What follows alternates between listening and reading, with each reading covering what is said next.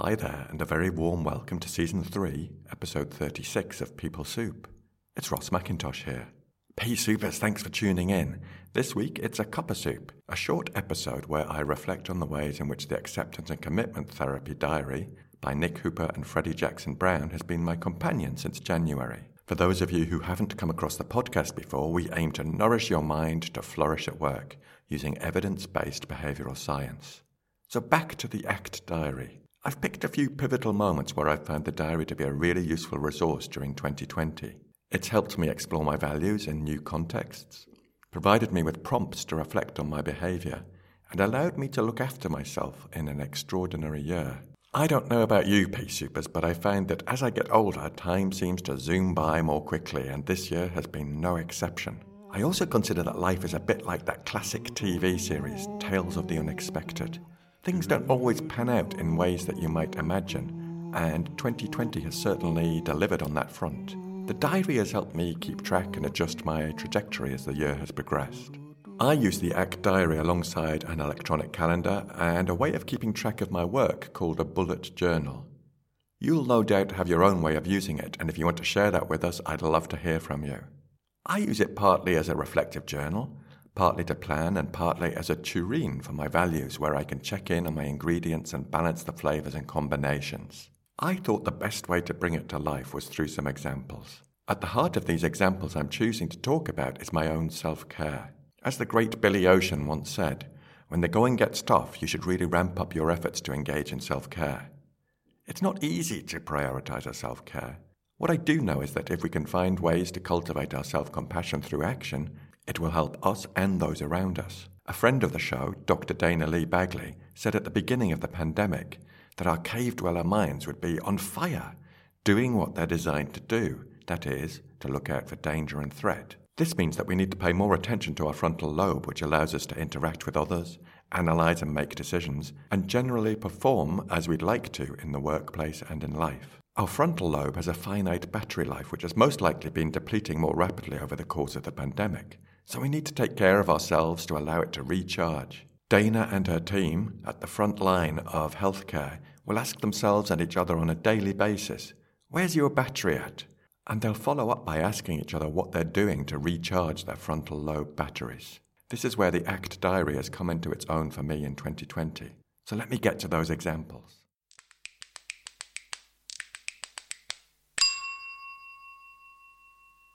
Some of you regular Pea Soupers and workshop attendees will know that cycling plays an important part in my life and my self-care routine. At the beginning of lockdown in the UK, I didn't want to go outside. My catastrophic mind, my head of drama, was setting a scene where I went out on my bike, fell off, did myself a mischief and needed hospital treatment. And of course there, I caught COVID. So it could have actually been quite functional at that time. In May, I started to go out on my bike. And it was joyous. The empty roads were so liberating. So let's change the cycling context and talk about the two periods where we've lived in Spain this year. The first in Granada in July, August, and now we're back in Malaga, supporting the family here. Some of you might know my husband, Manel, is Spanish, and his family live in Granada. Very sadly, we lost his dad in April this year and his sister in August. It's been such a tragic time for the whole family, so we wanted to spend some time here to support our folks as best we can. I'll come back to this in a moment. So, in Granada, I was determined to cycle, but blimey, it was hot, and frequently over 40 degrees, so I thought I might be able to go out in the evenings a bit. However, I found that I didn't pursue the potential leads or my values with much vigour, which left me feeling dispirited and a bit rubbish. I really bought into my unhelpful thoughts, which included, "You're not good enough to cycle in Spain. They cycle on the other side of the road. What sort of weirdness is that? It's too complicated to arrange." And of course, I didn't get on a bike once. In fact, the 3 times I ventured to a bike rental shop, I was secretly relieved when they were closed. Once we were back in the UK, I used the ACT Diary to reflect on what had happened and reset my intentions for our time in Malaga. This time I felt more connected with my values of fun, courage, fitness and self-care. As I had done on the Granada trip, I brought my helmet and some cycling wear.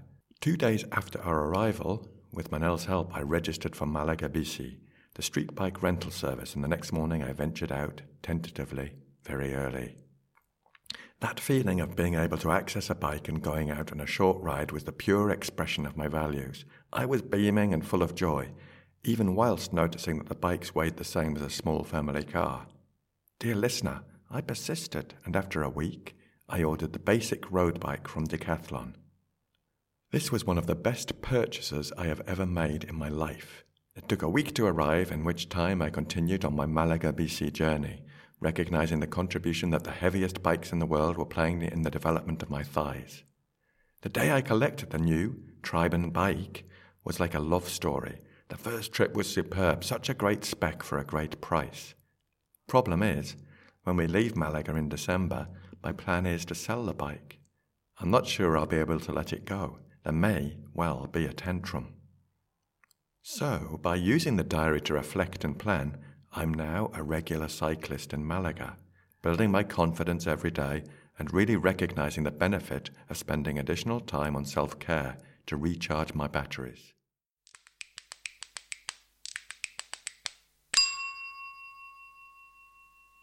So as I said, we've experienced 2 bereavements in our Spanish family. As I'm going to be talking about my experience of the death of close family members, you may want to skip the rest of this episode. Manel's dad had been in decline for several months, and unfortunately, because of the pandemic, we couldn't be with him at the end. Saying goodbye over WhatsApp video messenger was a unique experience for everyone, no doubt repeated by many during the pandemic.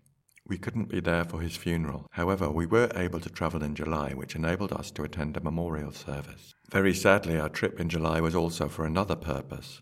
It allowed us to spend some time with Manel's dear sister, Ima, in her final weeks of life. It was an intense and very emotional time for the whole family.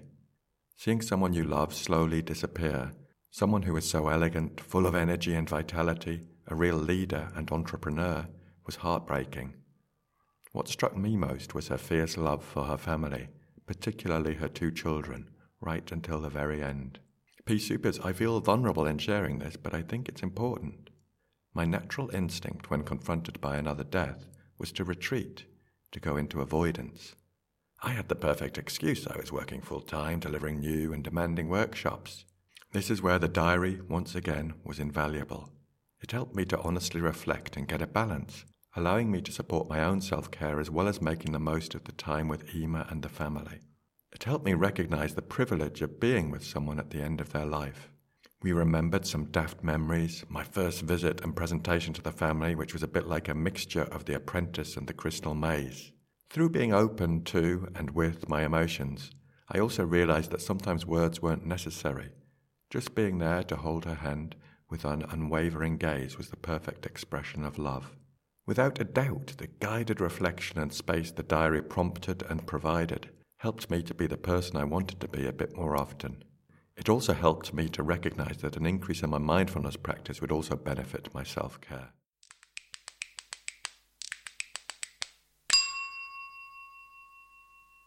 Finally, P-Supers, I couldn't finish this episode without talking about Big G, my dad.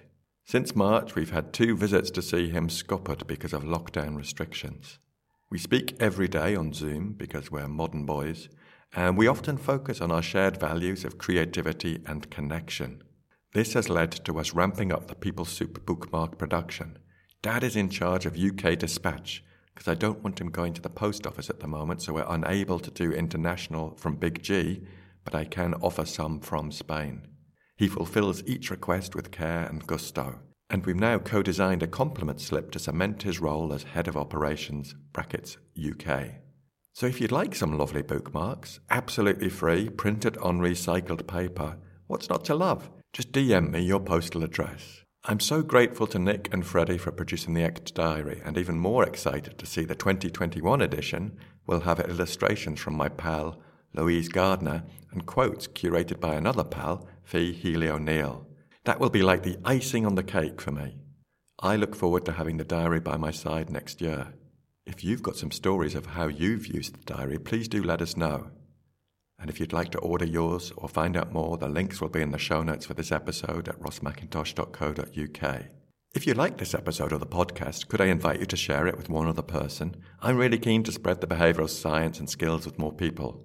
Of course, a subscription, rating or review are also very much appreciated. The show notes are at rossmackintosh.co.uk, and this includes links to a few different platforms. I love to hear from you, and you can get in touch at peoplesoup.pod@gmail.com. On Twitter, we are at peoplesouppod. On Instagram, we are at people.soup. And on Facebook, we are at peoplesouppod. Thanks to Andy Glenn for his spoon magic. Thanks to Nick and Freddie for the Actor Diary.